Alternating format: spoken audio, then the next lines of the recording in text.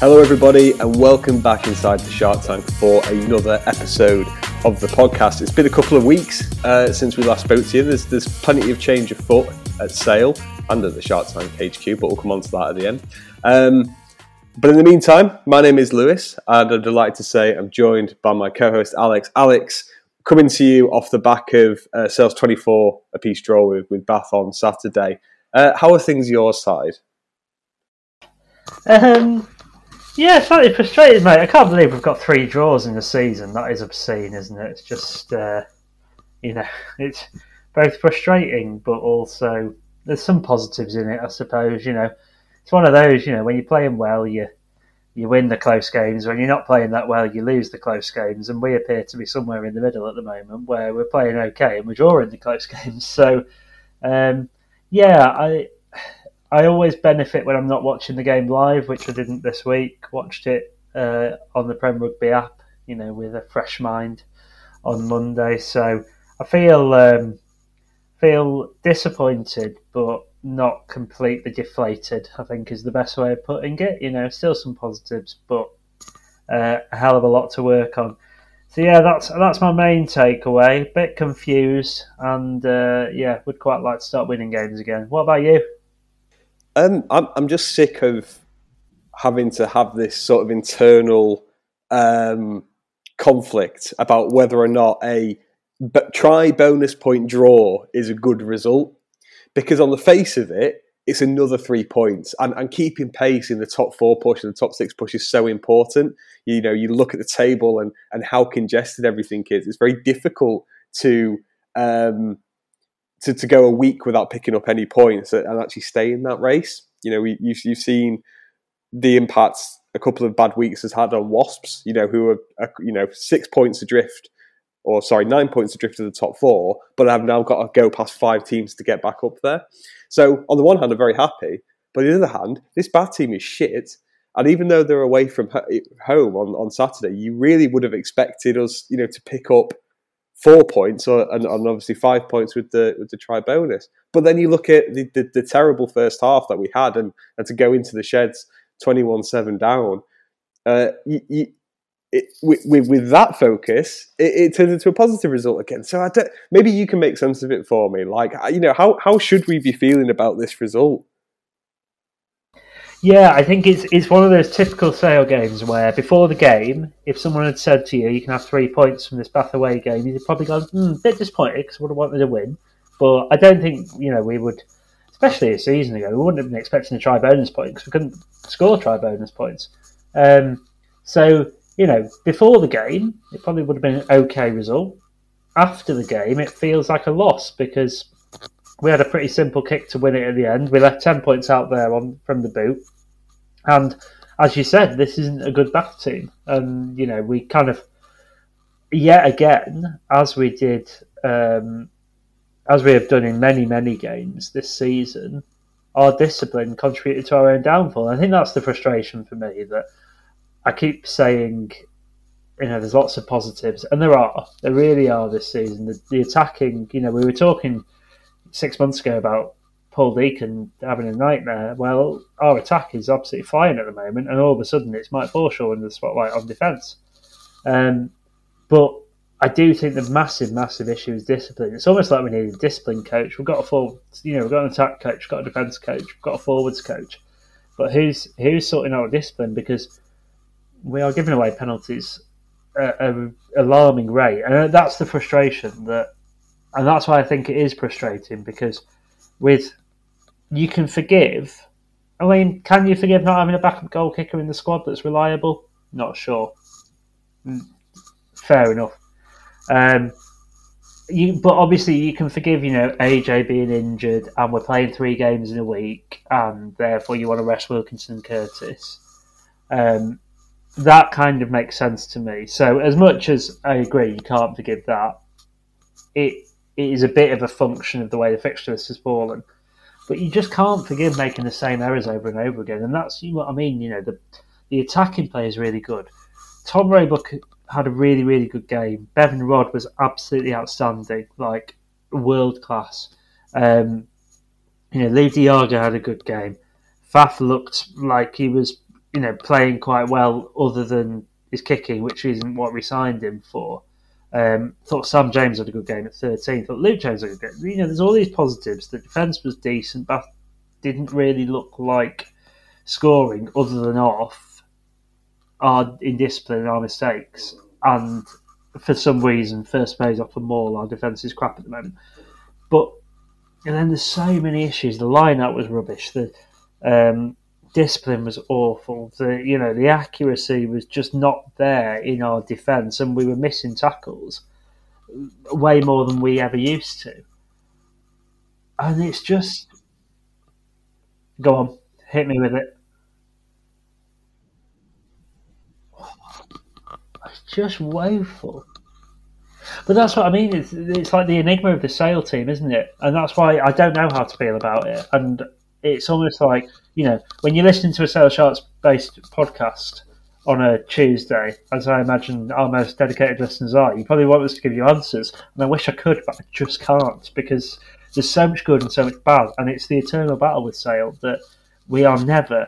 It's classic finishing in 5th place, isn't it? That's exactly what it is. We're good enough all season in spurts. We cannot put together a complete performance week in, week out, like Sarries do, like Exeter do, like Leicester do every week at the moment, other than away at the AJ Bell. It's just, that's what I mean. That's frustration for beating the league leaders who barely lost all season with a bonus point.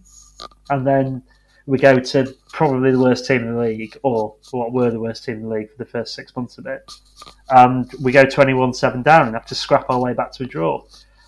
Oh, I don't know, mate. You give me some direction, because I'm lacking any, as you can tell. I think actually, now that we've started to talk through it, I think you can look at this as being, 2 points dropped, because I'm just digging through the stats on this, and Bath conceded 18 penalties on Saturday, and realistically, if the opposition is conceding that many penalties, once you get in above 15, your odds of winning should be significantly higher, because all those penalties, they give away territory, they give away possession. Once you sort of hit that marker, you should be sort of putting that team away. And realistically, Sale, despite the dodgy first half, were in the ascendancy for most of the game. Obviously, they were leading up until the 75th minute or whatever it was. Obviously, they had a chance to win it at the end as well. But it is frustrating, because actually, you've hit the nail on the head. We score 4 tries. We come from, admittedly, a deficit of our own making. We do all these really strong things, but then we can't make a tackle to save our lives. And realistically, even if we put together just an average performance in, every sort of facet of the game, just an average one, we beat that Bath team quite comfortably, I think. And this time it was, the set piece not sort of functioning in an optimal manner. It's poor individual defence. It's poor team defence. It is very frustrating, and I think we are going to probably come to the end of the season in 5th or 6th, and it's going to be games like this Bath one where we're going to rue it. Because when we drew with Irish at the start of the season, we had, Gus Warren and Kieran Wilkinson playing 9 and 10. We had, we didn't have any of our South Africans, loads of injuries, we're away from home.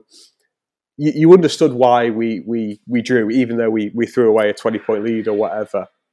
This Bath game, I think, is a little bit more inexcusable for that, because realistically, there's enough on the pitch on Saturday to win that game. We did enough to win, and yet we didn't.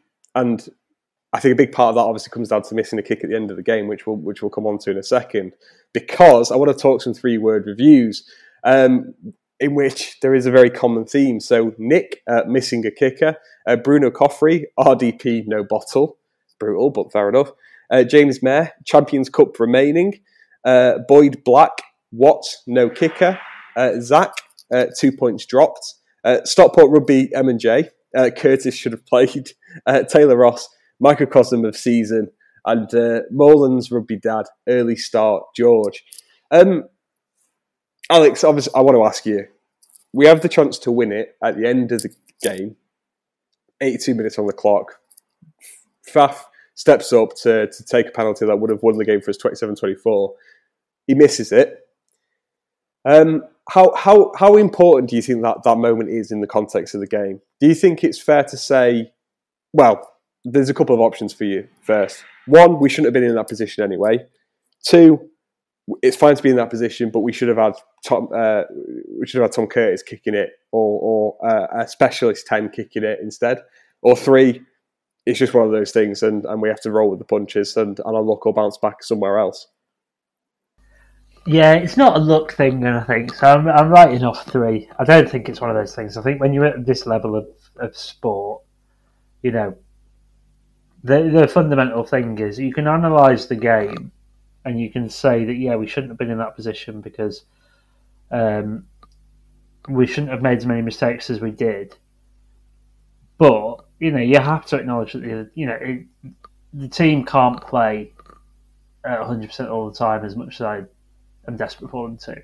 So you have to accept that you're going to be in a position. And I think that's the frustrating thing, that when you're off the field, you can't influence it. So you have to look at it and go, right, okay, we've got ourselves into this position. And I think that's where the frustration is. It sort of drives me down we should have had Tom Curtis on that kick. Now, bear in mind, Faf had kicked 2 conversions before that, missed one and made one, and he made the 4th actually. So there's a bit more of a he made the last kick before he kicked that goal. So it probably comes back to it's a missed kick and it's an individual error. I think the wider problem comes that we're left 10 points out there. So our starting fly-half missed 2 relatively easy kicks, and his replacement missed 2 relatively easy kicks. And that's just, it's not good enough at the end of the day, is it? And whether that's the fault of the individuals for their technique or whether that's the fault of the management for putting them in that position, there's got to be some accountability somewhere. It's probably a bit of both. I mean, Fab's not a kicker, let's be honest. I know he kicks forwards and he's a great long-range option. But I think the onus has to be on Rob de Brea, who is the starting 10 and is on the field, and maybe there's a question as to why he goes off kicking duties when Faf takes over, unless there was an injury or something.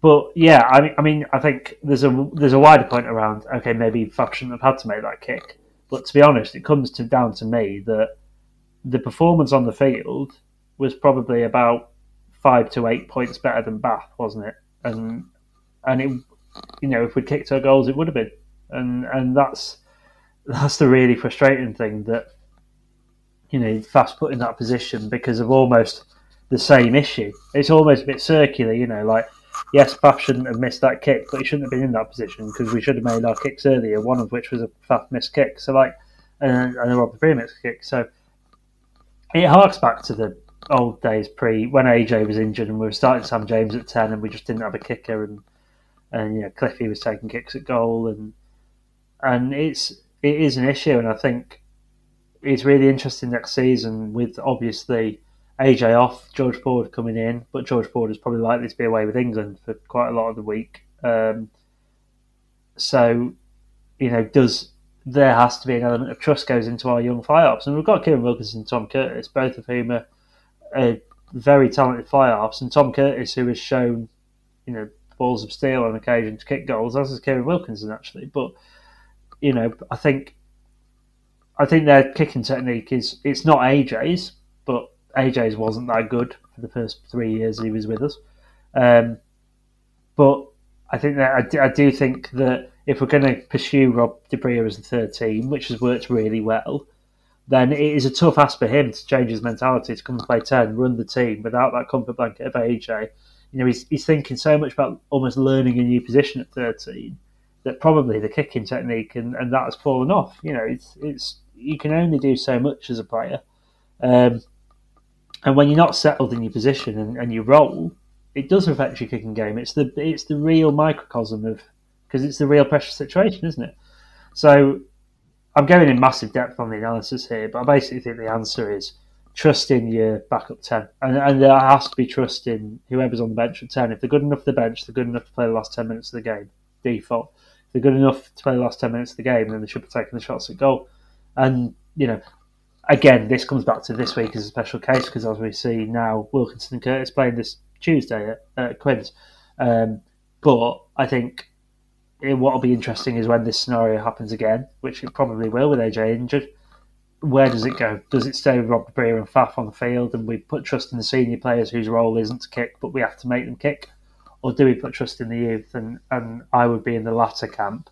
But I can understand Alex Sanderson being in the former. You know, if your players are saying, if they're kicking well in training and they're saying, I'll take that shot, you've just got to back them, haven't you? And that's the breaks. But yeah, I think the frustration is that we put ourselves in that position through the same error 3 times earlier in the game. I mean, this is the dominant theme. So we are from Saturday's game. So we are going to, keep talking about this really, because there's a couple of things that I know we're quite keen to mention. I think the first is James, who obviously couldn't make it this week, was at pains to point out that there's a real irony here in that Danny Cipriani, who obviously fantastic player in his time at Sale, but about a 65% goal kicker, kicked 100% of his kicks on Saturday, and was a massive reason why Bath got 3 points out of that game. He had a good showing generally, but that sort of accuracy from the tee versus what we had kept Bath in it and ultimately gave them a share of the spoils. So the irony is certainly not lost there. The second thing is, it is interesting around Curtis, because now with the benefit of hindsight, we know he's going to be playing on Tuesday against Quins in the Premier Rugby Cup. But what do you risk by having him play 5 minutes at the end of the game? In theory, you bring him on actually when Sale are in the lead before Cipriani kicked that penalty to tie it up. You give him 5 minutes just as a chance to manage the game. And then it means that if you do get this opportunity to kick a winning penalty, you've got it. Now, pardon me, I understand why people are maybe a bit reserved about that. Curtis is a young 10, or he's not necessarily even playing 10 for Sale at the moment. You don't want to put him in too many positions like you saw at Gloucester early in the season. But if you can't trust your number 22 in the match day squad to manage the game for 5 minutes and kick territory and close the game out, like you said, what's the point in having him on there? The coaching staff obviously know a lot more about players' capabilities and responsibilities than we do. But it is that is surprising. And I think if Tom Curtis had had a kick at goal to win it on Saturday and he'd missed it, we're sat here saying, fair enough, fair play to him for giving it a crack. Same as what happened away at Gloucester earlier in the season. But he wasn't. He was on the bench, and he's supposed to be a specialist kicker versus Fath, who's a sort of secondary kicker. That is a bit of a question mark, and it does make you wonder, well, if we're not going to play these players, could we not have done something different with our 23 composition, and maybe you have a different result there? I don't know. The last thing, though, Alex, is our man Kieran Critchard was reporting from Axe's media availability last week that AJ is due to be out for 6 weeks or so with an injury. That obviously puts into question a lot of things with how this Sale team was run for the back end of the season. But kicking aside, what did you see on Saturday, either positive or negative, which suggests we might be okay with, or we might not be okay without AJ for the run-in for the rest of the season? I think it's helpful having Faf back for that. I think, you're losing a leader, but you're gaining a leader when you lose AJ, and obviously Faf's come back, and it's not timed quite. It's not perfectly, but obviously the situation isn't perfect. But there is a bit of a benefit there. Faf likes to run the game, and Rob Dupree is quite happy sitting in the back seat. And I think AJ and Faf have had to get used to playing with each other and got very good over a long relationship. Faf and Rob Dupree are fit more naturally, so you can see that. I think Rob Dupree has always been a really good attacking player. We're moving the ball out wide, we were finding gaps. Actually, our attack, when we could keep hold of the ball, looked pretty good. Bath got a couple of turnovers, but we looked much more incisive than they did. They looked pretty impotent, other than when we gave away penalties and they had a 5-metre line out from the kick. So I think that's a massive positive. The tactical kicking is okay. We've obviously got Sam James in there with the left boot, and I think it's probably a real positive to bring Sam James back into the fold at 13. I think that'll work really well because I think he looked good on Saturday actually, and I think he suits playing with Rob quite well. I think that tends to work because he gets more of the ball. AJ is a very, very good player, but Rob will get the ball and fire it out to 13 channel, and then we'll play off there. Whereas with AJ, we do tend to play off 10 a lot more because he'll see something and he'll take it in and he'll dummy it, or he'll throw the show and go. Do you think playing with Rob du Preez for the last 6 games of the season or whatever it is, do you think that's going to mirror more closely what we'll play like with George Ford next season? It's a good question. I think it'll be closer than AJ, yeah. I don't think it'll be an exact mirror, but I do think it's a really good point. Actually, it's definitely moving the dial back towards George Ford because of the way he plays. I think what you don't get with Rob is the tactical kicking game, and I think that'll still be driven through Faf. So the big change will be the tactical kicking game responsibility will shift from 9 to 10 next season, and George Ford will drive that. Now Rafikovic a very good box kicker, but Faf drives when we kick and where we kick when he's on the field. And I sense that responsibility would shift to George Ford. But for the rest of the season, I think you'll see that Faf calls the bigger plays. Rob will still call the back moves, you presume. But I think you'll see Faf going, right, okay, now we're going to kick it. Now we're going to slow it down. Now we're going to go one out. So I think that'll be the big difference. But yeah, I agree. In terms of the way he plays and the way he takes the ball to the line, I think is much more similar to Ford because Ford doesn't take it in. Really, he'll pull the trigger and pull the pass, but he'll pull the right pass. And Rob does do the same. He's a very, very intelligent rugby player. So I do think there's a bit of a benefit there to, as you say, whoever plays at 12 and Sam James at 13 and Luke James at 15, there's going to be a certain style that probably more closely, as you say, goes to that George Ford style. But I think the problem is, yes, you're getting close to that George Ford style, but you've not got the tactical kicking game and you've not got the place kicking game. And that I genuinely think, if I hadn't realised AJ was out for 6 weeks, thank you for telling me, I think that's top 4 over. I really don't think we're top 4 worthy because we don't have a reliable kicker. We're not going to win games. We're not going to beat Saris if we don't kick our points. That's the fundamental, isn't it? It does feel like this Bath game is maybe a indicator of kind of how the season will go, which is we've got enough on paper, we've got enough in the team. The forward pack, I think, showed pretty well in the loose on Saturday, but we get 3 points out of that game rather than 5 because we don't have AJ kicking 85%. We have Rob du Preez and Faf in tandem kicking 50-60%, and I think that makes a massive difference. So I think that's sort of, I think between us, we've managed to sort of unravel kind of where the season is going in terms of trajectory, which is that, without AJ or playing Curtis or Wilkes or a specialist goal kicker, we are going to struggle a little bit to kind of really push on. And those 5-point opportunities are going to become 3-point opportunities instead, which is not a bad result, but it's Champions Cup qualification rather than top 4 qualification. I don't want to be too down on this because I think it's still, 3 points gained, etc. I think it's a solid result, but obviously we've got high expectations. Did anything else sort of stand out to you from Saturday's game in terms of individual performances or anything you thought that Sale did very well that we can take forward, obviously going into that match with Saracens on Friday? Yeah, well, I mentioned Bevan Rod already, obviously, and he was absolutely outstanding, genuinely unbelievable. The amount of turnovers he got, I don't have the stats to hand, but honestly, it felt like 5 or 6. It was just ridiculous. Who needs Jack Willis, get him in the England squad. 4 turnovers, according to Premiership Rugby. Insane. For a loose head prop, that is insane. A 21-year-old loose head prop. It's just not right. It's freakish. They build them different on the Isle of Man. So that was absolutely outstanding. I thought Curtis Langdon looked really good off the bench, and then again, as he has been all season, and then he got injured, which is a massive shame. I thought Tom Roebuck had a really good game. I've been saying for a few weeks that Roebuck and Reid are sort of nicely dovetailing their really good performances. thought Roebuck was superb. Under the high ball, evaded, under pressure. There was a couple of times when he was in his own goal line and had to get out of trouble and just did so well. I think he's showing such maturity at a Premiership level that he's going massively unnoticed.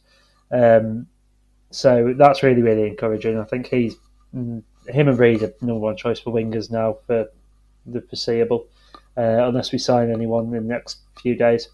I think Luke James, again, had a good game. Other than that, I think it's really hard. Johnny Ross actually had a really, really big game, really impactful, didn't give away that many penalties. So, yeah, I think that was a very good game for him. I think there were some other performances in the pack, especially, that were just penalty ridden. And, it's hard to. The problem is, when you're giving away that many penalties, it starts to become irrelevant what else you do in the game. And it's a massive issue that needs fixing. Unfortunately, our 8 was doing it, Dan DePria, and he's the only 8 we've got, so he's not going to get dropped. But I do think that's slightly negative point. But I think, yes, the other performances just... And Simon McIntyre came off the bench, and I thought, why are you taking Ben Rod off? And actually, Simon McIntyre was superb as well. So, I think we're well stocked, and it's yet again, it's the academy lads who play really well, don't give away that many penalties, other than Ben Curry, who's getting sin bin for everything at the moment. They play really well, don't give away that many penalties, have a really solid game. And yes, they might not have the X factor that those other players do, but they're the real positives for me, because I just think they're coming on leaps and bounds, all of them, and it's so exciting to watch. And the worry is that people like Bevan Rod will get picked for England and be away half the year and get injured every other week, like Tuilagi and Tom Curry do. But then again, you'd just be massively proud of them if they made it at that level, so you can't really get upset about it. So, yeah, it's... I think they're the big positives for me, as they have been all season. That's been the theme of the season, to be fair. Academy kids coming through, making the name in the first team and playing absolutely outstandingly. So that's got to be the hope for the future. It's just, yes, the short term, there's a few other things to fix, but long term, it is still looking bright, I think. I think one thing I want to mention before we move on as well is the shape of that attack that we had. And obviously, we can't ignore the fact we scored 4 tries. That's really good.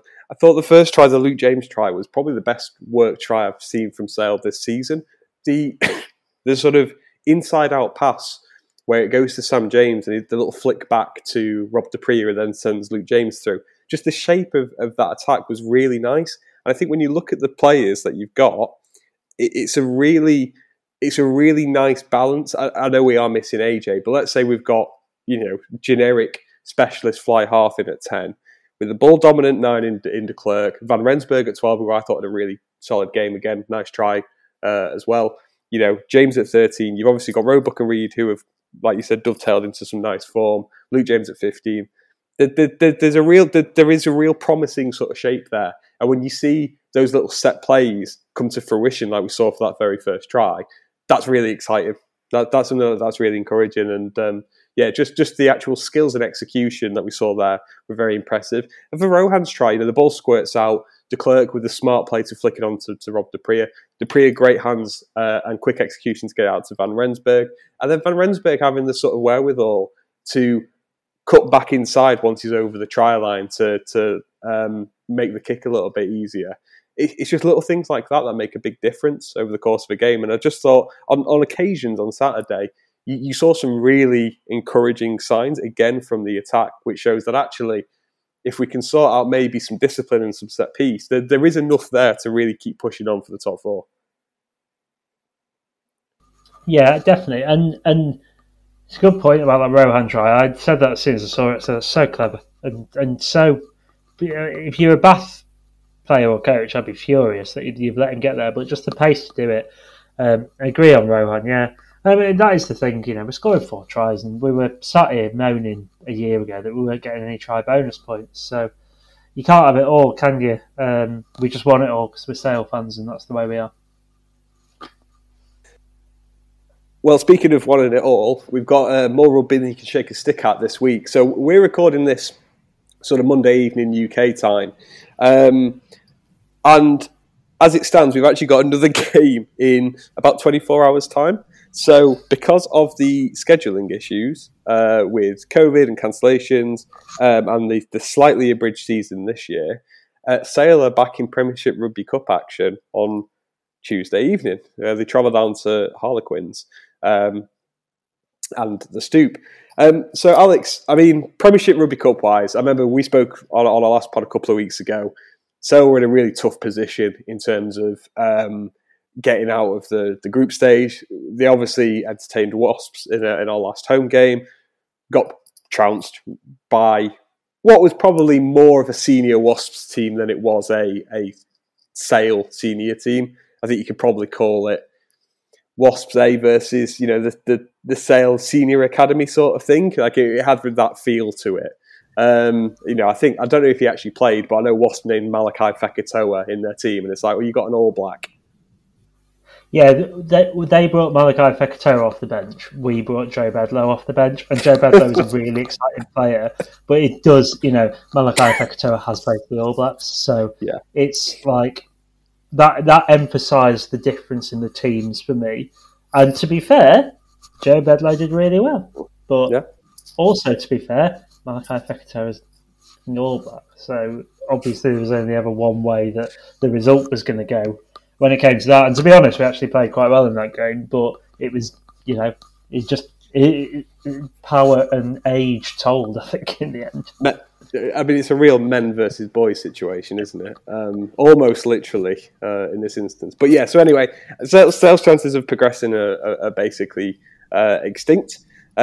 So this game is sort of more for pride, and we're going to touch on Saracens in a second. But I just wanted to sort of pause very briefly on this. So the team obviously was announced Monday afternoon. Briggsy's taking it again as the academy transition coach, stepping into the head coach role.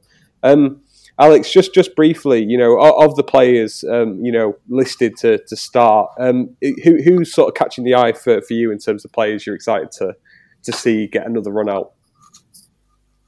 Yeah, well, I was at the game against Wasps, so there were a few really good performances. So I'm excited to see a few people go again.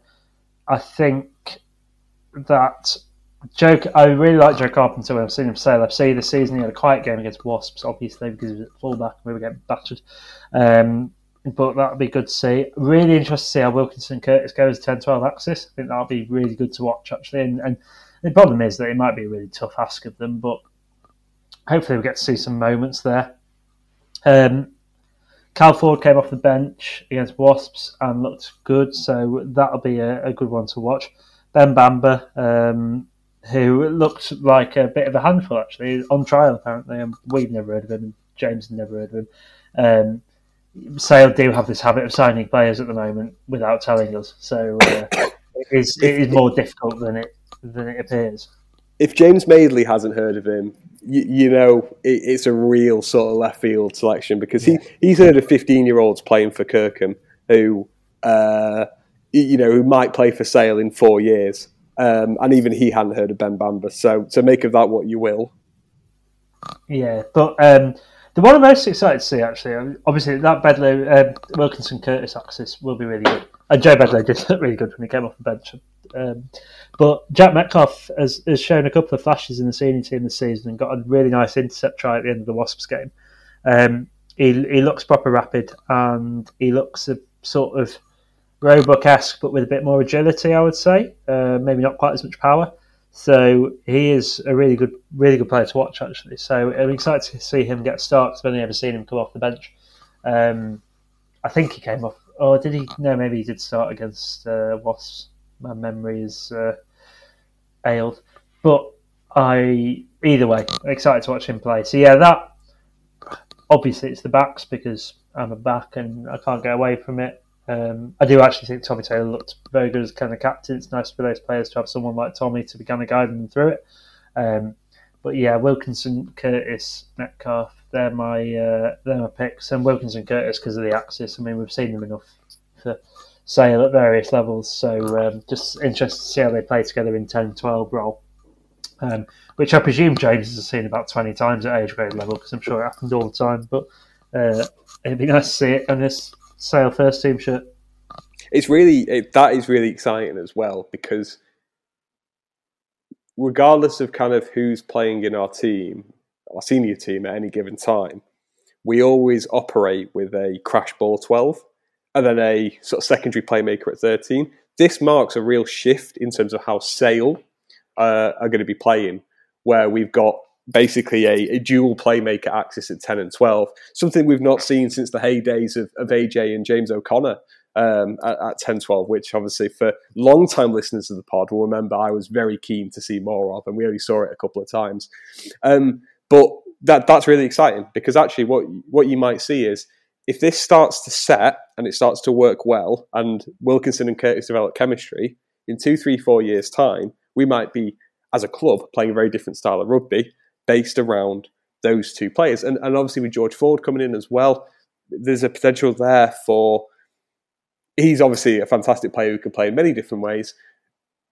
You could have, in theory, in 2, 3 years, have someone like Tom Curtis playing as a secondary playmaker to George Ford, and that might be how we build our team, rather than playing, what you could probably call a crash ball 10 in AJ, who's very physical and takes it to the line, and a crash ball 12 in Rohan or Tuilangi. So that's a really exciting thing, not just from a player perspective, but from a team perspective as well.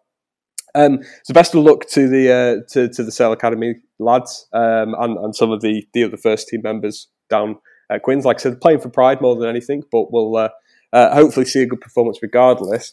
And that's the sort of entree to what is a massive fixture on Friday, where Sale play host to Saracens. So regardless of your feelings on Saracens, e.g., they cheated, they've come back. This is the first season back in the Premiership, and they have picked up where they left off. Second in the table, 68 points from 19 games. Admittedly, 12 points off the pace of Leicester, who are top, although Saracens do have a game in hand. But they are looking very comfortable for a top 4 position in one way, shape or form. Harlequins are only a couple of points behind them. They're on 63. So there is a chance that Saracens may not get a home semi-final, depending on how things shift. But I think at this stage, we can feel relatively comfortable about penciling them in for a top 4 place, regardless of whether or not they're home or away in the semi-finals. We all know Saracens. We all know about their English contingent. I don't necessarily need to rehash too much there. Owen Farrell obviously came back at the weekend, which is a boon for them, given that he'd been out for 4 months. And he likewise had sort of picked up where they left off. He was sort of instrumental in them beating Bristol at home, 27 points to 23. So Alex, I want to look at this more from a Sale perspective, which is, Saracens, regardless of whether, they've come up from the Championship or whether they've stayed, the core of that team remains the same. It's Jamie George, it's the Vunipolas, it's Elliot Daly, Owen Farrell, etc.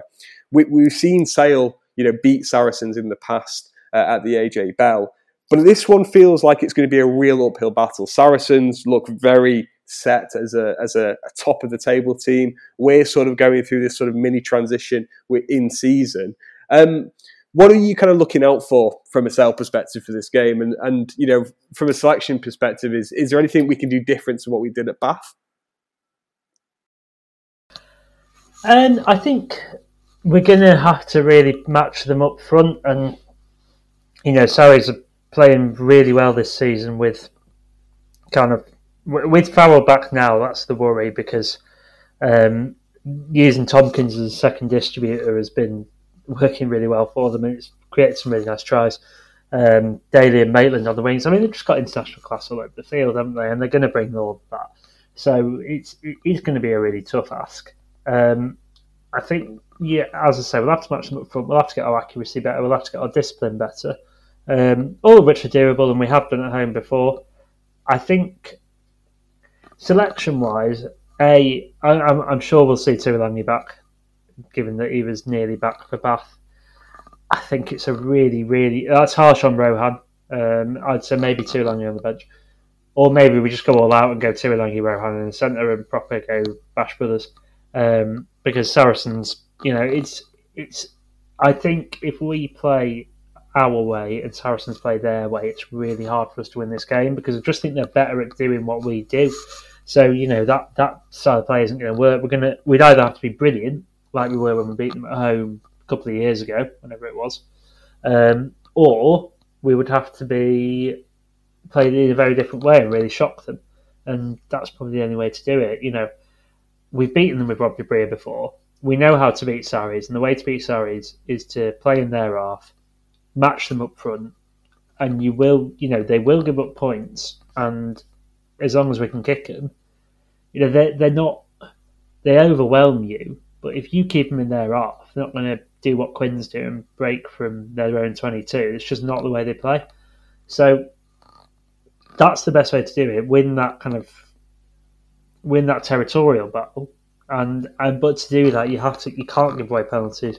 You've got to be accurate at line out and scrum time, and I don't know whether we can do that. But you've also then got to have discipline. Yeah, that's the real struggle for me. So I think selection wise, our hands are a little bit tied at the moment because we have got injuries in key areas. But I think, again, you have to go Rod.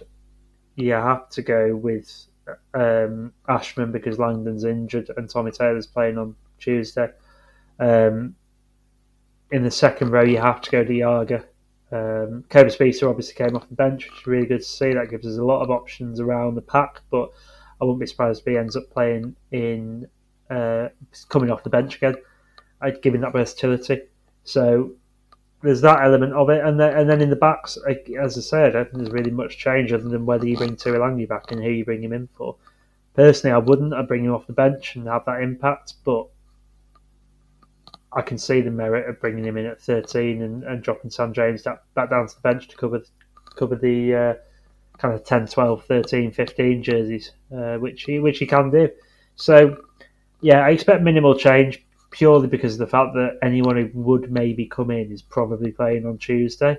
But I think we have to either be excellent and we're not in the good enough form to be excellent, or we have to bring something a little bit different and a little bit cute, and even then still play really well to beat the Sarries team. I mean, we're at home, massive difference.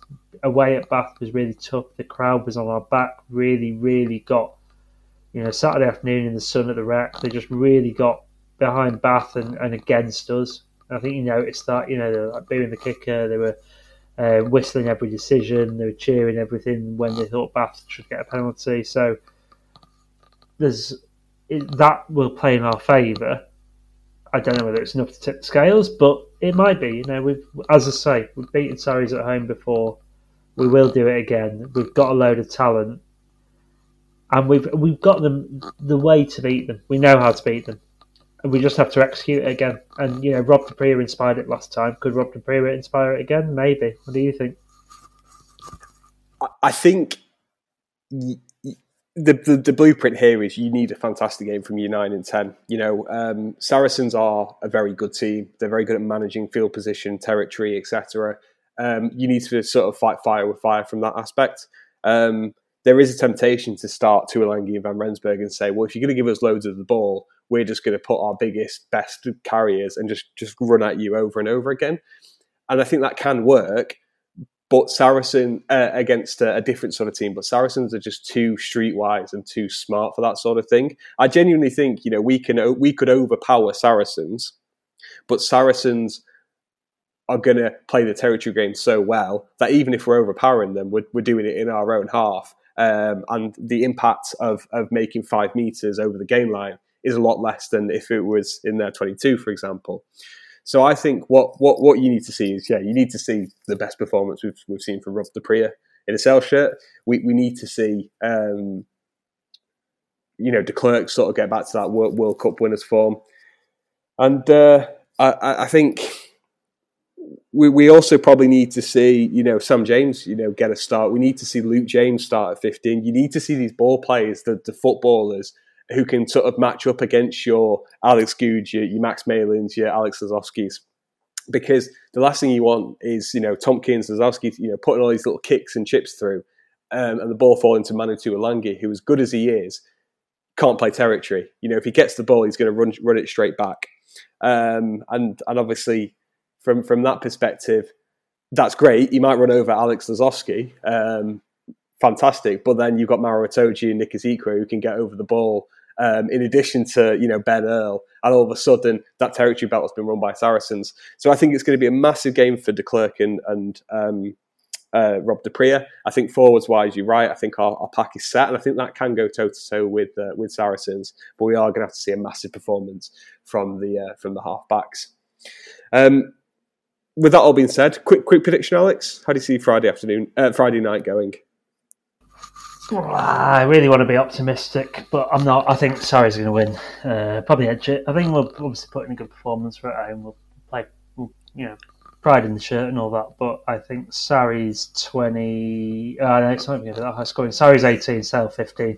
A close loss, but maybe we'll score. Try the last minute or something. I think. I just don't know how we're going to score against them, but maybe we'll get a try bonus point. Who knows? What about you, Lewis?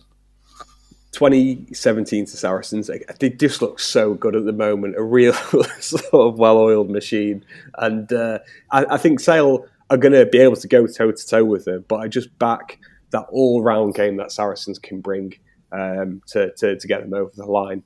But, we'll see. I think a loss to Saracens probably spells the end of our top four hopes, but we've been saying that for a couple of weeks now. So we'll see. But you really hope to see another statement performance. We probably dropped a couple of points against Bath. We shouldn't have. If we can come back and beat Saracens in a similar vein to what we did against Leicester and Quins earlier in the year, that would be a massive boon and really give us a bit of confidence going into the rest of the season. So that's the pod for this week. Thank you everyone for listening. Thank you to everyone who submitted 3-word reviews. And thank you to everyone who hasn't been pestering us about not doing a pod on the Premiership Rugby Cup. At the end of the day, there's only so much you can say about Wasps playing All Blacks and us playing Academy lads. So we appreciate no one getting in our grill for that. And yeah, that's everything from my side. Alex, anything from yourself to finish up? No, I don't think there is actually. Just thanks everyone for listening, and hopefully we see a good game at the AJ Bell on Friday night against Sarries, and maybe we'll end the week with 2 wins. Who knows? So good luck to all the lads going down to Quins on Tuesday as well.